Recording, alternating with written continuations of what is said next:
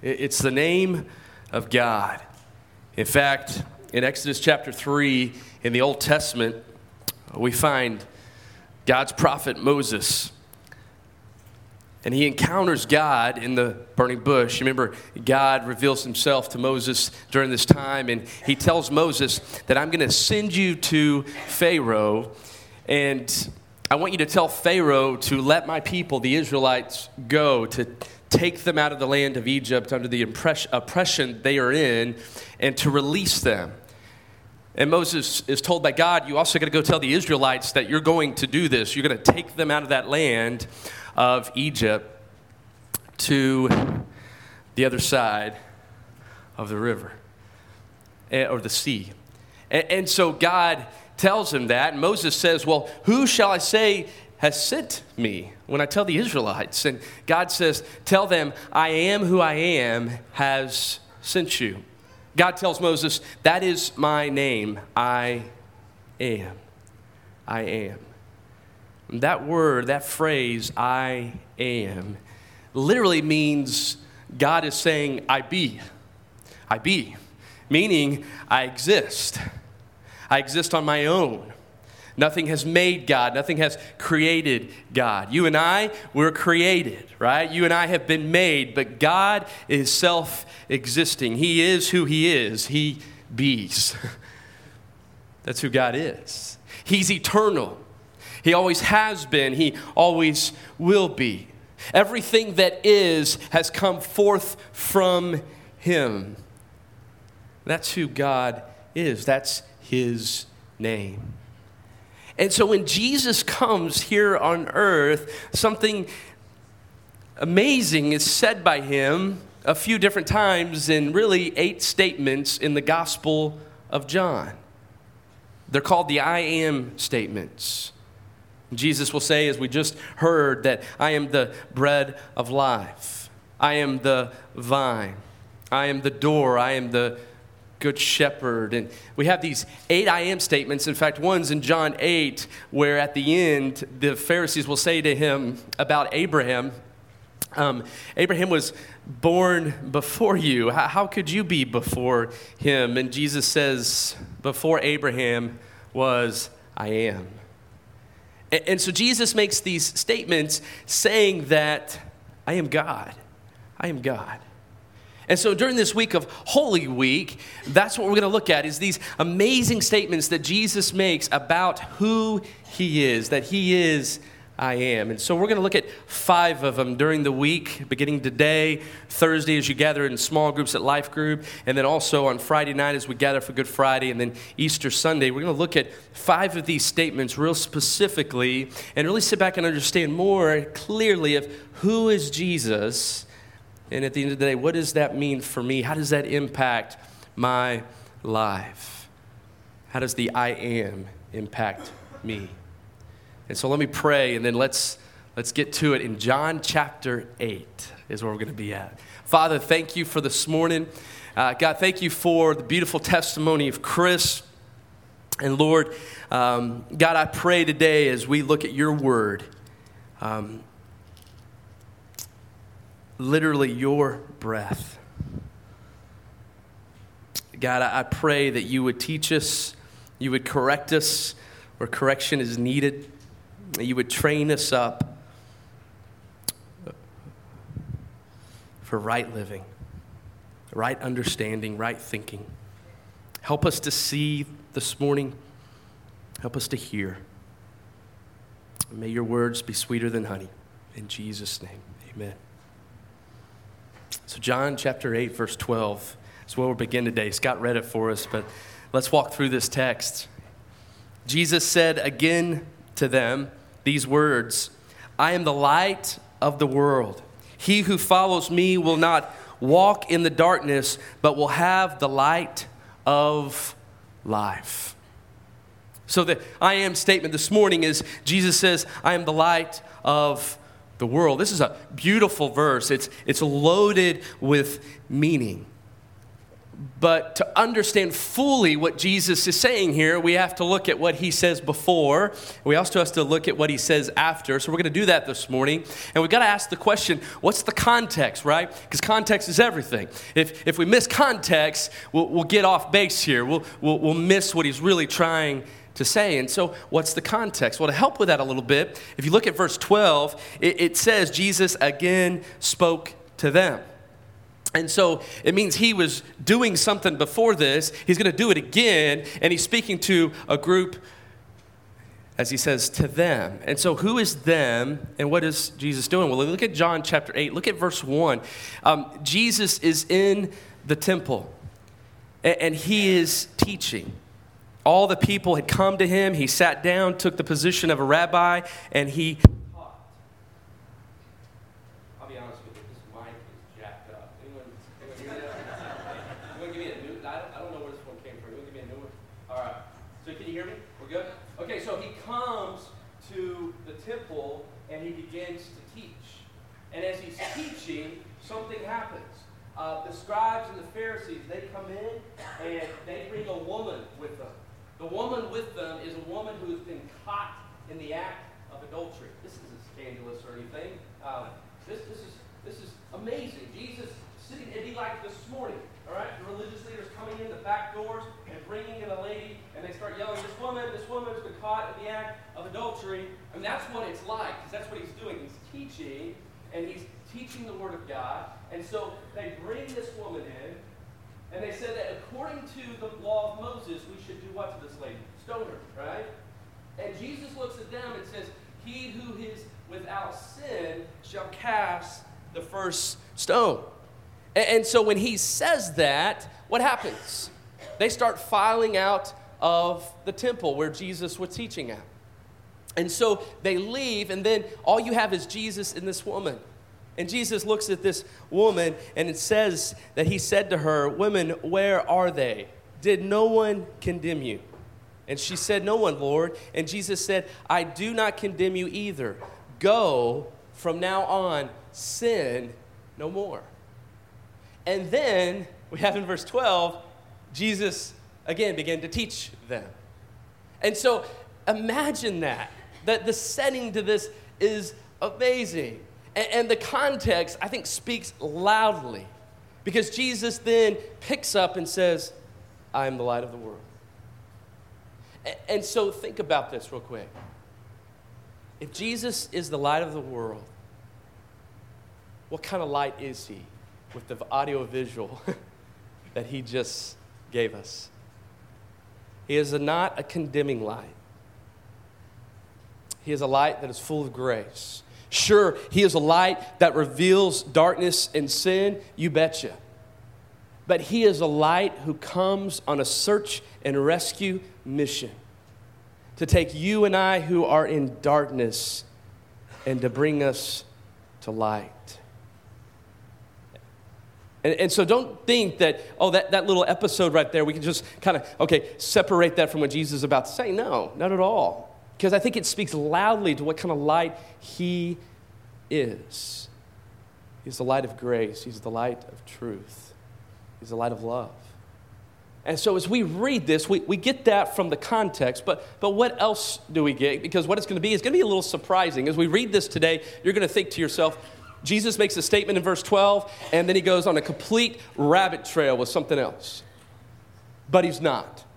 In fact, what he's about to say in 13 through 30 is not a detour. It's not some kind of change where now he's teaching something else. What he's about to tell us is truly what it means for him to be the light of the world. And it's big. It's big. And so look at the text again. He says, I'm the light of the world. If you think about Scripture, where do we see symbols or examples of light? We see it at the beginning of time as God creates the world. On the first day, he brought light. On the fourth day, he brings the lights, right, that fill the sky. In Exodus chapter 3, we see God revealing himself to Moses through a flame, through a burning bush. He had previously protected and led the Israelites through the wilderness in a cloud pillar of fire. Do you remember that? And so another symbol of light. He had appeared to the Israelites on Mount Sinai in what? In fire. And so we see these instances where God's presence is associated with fire or with light. And so symbolically we see that. We also see it symbolically to define and characterize the characteristics of who God is. When you see light talked about in the scripture, you see it talks about God's revelation, his holiness, his salvation. Even the prophet Isaiah used the phrase light or word light to speak of the Messiah. He predicted that the servant of the Lord, the Messiah, would be a light to the nations. And so we see light used throughout scripture to speak of the presence of God. Other religions speak of this idea of light and darkness. You see it used in different symbols, but Jesus is the true light. Even the Jews used the symbol of light. In fact, the Jews thought the true light was the Old Testament scriptures and their traditions. If you were to ask a Jew back in Jesus' day, even today, if you ask them, what's the true light? They would say the Old Testament, even specifically the Torah, the first 5 books of the Old Testament, the law. That they would say our traditions. They believed that they were authentically revelations from God. They would also tell you that the temple was also the true light. And even in Jesus' day, they had leaders that they looked to as the true light, but they did not believe that Jesus was the true light. And so you think about that. Jesus comes and he says, I'm the light of the world. And there's going to be some tension because these guys don't see it. And that's what happens. Look at verse 13. Jesus says, I'm the light of the world in verse 12. And look what happens in verse 13. It says, the Pharisees said to him. So these are those who are still in the temple. Some had left after the incident with the woman caught in adultery. But there's still those who are present. And they say to Jesus, you are testifying about yourself. Your testimony is not true. And so the religious leaders tell Jesus that what you say about who you are as being the light of the world, it's not valid. It's not valid. It's not true. And so look at what Jesus tells them. And I want you to see this here because Jesus will not mention the word light again. He'll mention it again in John chapter 12. We see it. But here in John 8, he doesn't mention the word light again. And so you might think, well, that's a little different. That seems like a little detour here. What's he doing? But I want you to stay on the course with the idea that he is defining what it really means for him to be the light of the world in these very words. And so look at verse 14 as he responds to the Pharisees who said, you're not valid. You're not the true light. But Jesus says to him, even if I testify about myself, my testimony is true. For I know where I came from and where I am going, but you do not know where I come from or where I am going. Verse 15, you judge according to the flesh. I'm not judging anyone. But even if I do judge, my judgment is true. For I'm not alone in it, but I have the Father who sent me. Even in your law, it has been written that the testimony of 2 men is true. I am he who testifies about myself, and the Father who sent me testifies about me. Jesus says here that his testimony, his judgments are what? They're true. They're true. They are valid. He says his testimony is true based on what? 2 things at the beginning there in verse 14. They're true based on where Jesus comes from and where Jesus is going, which the Pharisees do not know where he came from. They don't know where he's going. And so here's a question. Well, what's the point? The point is this. Where Jesus came from and where he is going speaks of who he is. And what does it mean? Think about that. Where has he come? He's come from the Father. He's come from heaven. He's taken on human flesh. We know this week, as we celebrate Palm Sunday today, he enters Jerusalem. He sits with his disciples on Thursday night around a meal. He's betrayed that night by Judas, handed over to the religious leaders. On Friday, he'll hang on a cross. On Sunday, he'll rise again. For 40 days, he'll be on earth in his glorified body. He'll meet with his disciples. And then on the 40th day after that, he ascends into heaven where he now sits at the right hand of God. And so what does that mean? Jesus has come from heaven. He's come from the side of the Father. He's now with the Father in heaven. And it speaks to who he is, that he is God. And he tells them that I don't judge according to the flesh like you. I don't judge that way. Jesus' judgment is on what? Unbelief. Isn't that beautiful thing about this morning? That he doesn't judge us like the religious leaders, because none of us would make the cut, right? We wouldn't make the cut. We wouldn't make the team. But Jesus judges based on belief and unbelief. He doesn't judge like the religious leaders. His judgment is true because what? He is not alone in it. And I want you to keep getting that this morning. Jesus keeps coming back to what? His relationship with the Father. He's not alone in his judgment because Jesus and the Father are one. Jesus is judging alongside with the Father. And so what he says here is now you have a testimony of two, just like the law says you've got to have for something to be true. And he says you have my testimony and you have the testimony of God the Father. And so listen to how the religious crew, how do they respond to this? Look at verse 19 and 20. So they were saying to him, where is your Father? Jesus answered, you know neither me nor my Father. If you knew me, you would know my Father also. And these words he spoke in the treasury as he taught in the temple, and no one seized him because his hour had not come yet. So what's interesting here, they ask, where's your Father? So how are they thinking? They're not thinking on the same lines of Jesus. Jesus is thinking eternal. They're thinking not of God the Father like Jesus is, but they're thinking according to the flesh. Let's put the pause button for a second. How often do we find ourselves there? How often do we get caught in kind of going through the week and kind of going through the to-do list, the schedule during the week from one thing to another? And how often do we get caught there where we're thinking in the flesh? We can get caught in that trap, can't we? We can. And that's where the religious leaders were. That's where they hung out at. They lacked understanding. They couldn't see. They couldn't see because what? They do not know Jesus as the light of the world. They think he's talking about an earthly Father, and they're missing it. They're missing it because he's talking about his heavenly Father. And so Jesus continues to show how he is the light of the world. Look at verse 21. He said again to them, I go away and you will seek me and will die in your sin. Where I am going, you cannot come. But look at verse 22. The Jews were saying, surely he will not kill himself. Will he? Since he says, where I am going, you cannot come. And he was saying to them, you are from below, I'm from above. You're of this world, I'm not of this world. Therefore I said to you that you will die in your sins, for unless you believe that I am he, you will die in your sins. Jesus tells them here that he's going away. But they will continue to do what? To wait and look for the Messiah. That's what it means when he says, you will seek me. Jesus is saying, I'm the one, I'm the Messiah, but you've missed me.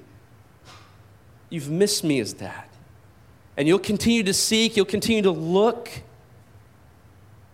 But as you do, you will eventually die in your sin.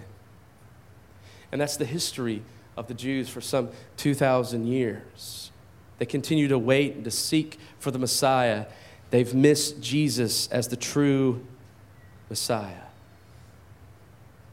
And that's the story of many. They've missed Jesus as the one who can truly save them and give them life. And here on this earth, many miss that daily. And they die in their sins, just as Jesus says, meaning they die in their unbelief as a result of their rejection of Jesus. And they're separated from God forever in outer darkness, in a real place called hell.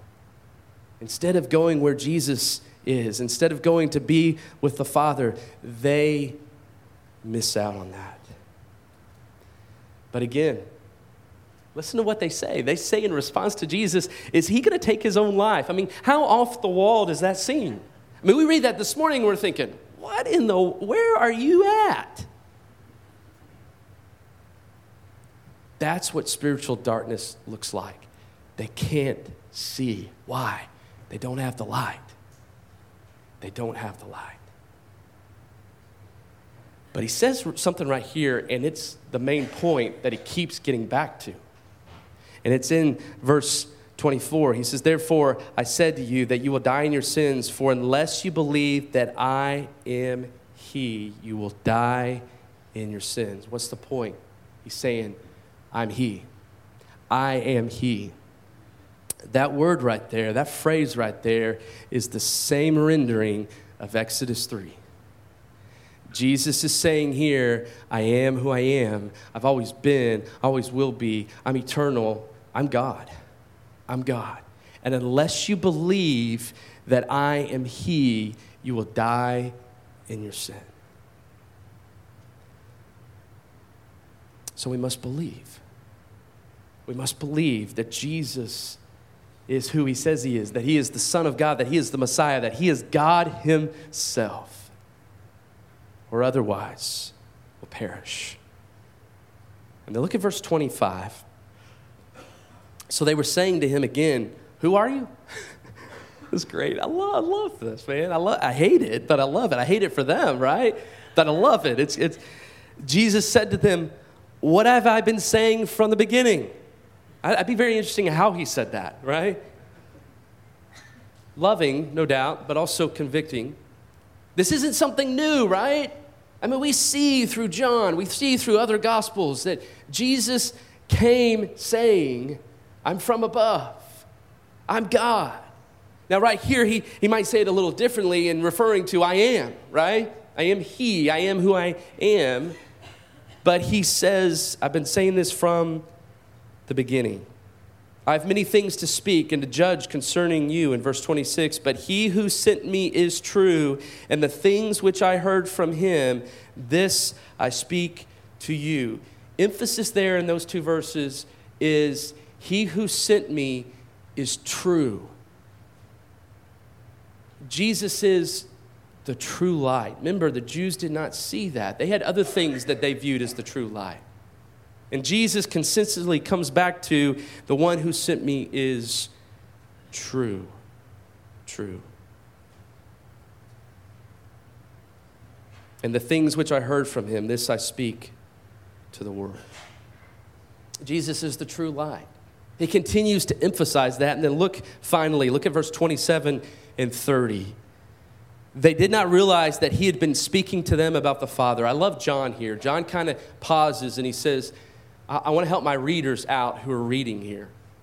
And he tells them, I don't want you to be confused like the Pharisees and the scribes are confused. I want to help you out. And he says right here, Jesus is speaking about the Father, the Heavenly Father. And then he continues in verse 28 and tells us what Jesus says. He says, when you lift up the Son of Man, then you will know that I am he. And I do nothing on my own initiative, but I speak these things as the Father taught me. And he who sent me is with me. He has not left me alone, for I always do the things that are pleasing to him. And as he spoke these things, many came to believe in him. What do we see here at the end? The religious leaders, their ignorance, their opposition will lead to what? It will lead to them putting Jesus on the cross. And Jesus refers to himself as the Son of Man, which is a messianic term that the prophet Daniel used to speak of the coming Messiah. And his enemies would lift him up. They would put him on the cross as we celebrate on Good Friday. And Jesus says here, when you do, there will be those who realize that I am he, that I am the self-existing, eternal God. As we see on this day, there will be those who believe, and if we've seen over 2,000 years of church history, there are those who have believed because Jesus has died for them on the cross. And not all his enemies, not all his critics will be convinced of his true identity.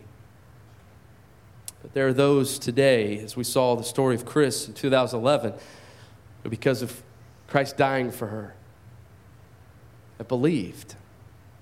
You see, the death of Jesus on the cross as one who is one with the Father is the great central truth of the gospel. And that's what Jesus is speaking of here. And Jesus says, my Father never leaves me. I'm not alone in this thing. Even on the cross, I'm not alone in this. And his ultimate purpose is to please him. I want us to stop for a second. We've just got a few minutes of some application here. But I want to ask a question. Why and how is Jesus the light of the world according to what we just heard? Let me give you 4 things real quick. He's the light of the world because he comes from the Father. That's what makes him the true light. Because of where he comes from. He comes from the Father. He's the light of the world because he's going to the Father. He's the light of the world because what he does and speaks is by the authority of God the Father. And ultimately, he's the light of the world because he's one with the Father. And that speaks to who Jesus is. He's God. That's why Jesus is the light of the world. It's because he is God. He's the only true light. So in light of this, look at verse 12 again. I am the light of the world. He who follows me will not walk in the darkness, but will have the light of life. So application, a few things here. Look at this. It says, he who follows me. The idea is following Jesus for who he is.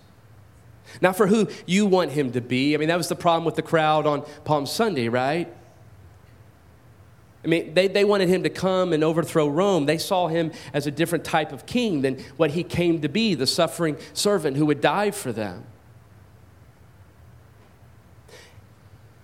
It's not for being some miracle bread like those on the day of the feeding of the 5,000 or more. They wanted Jesus just for miracle bread and miracles, right?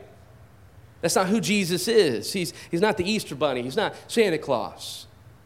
He's not just dispensing things out.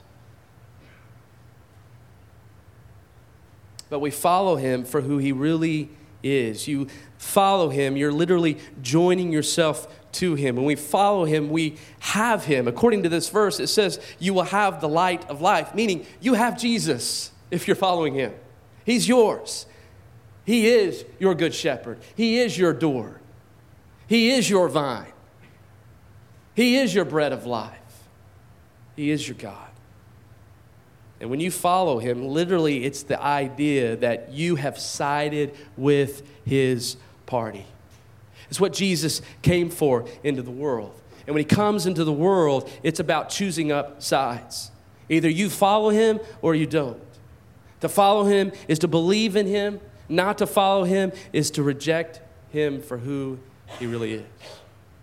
And so he says, follow him. And then he says, he who follows me as the true light will walk not in darkness anymore. And so those who believe and follow Jesus will not walk in darkness, but those who reject him for who he is, they do not believe, and therefore they will follow Jesus continually in darkness. And so what does that mean?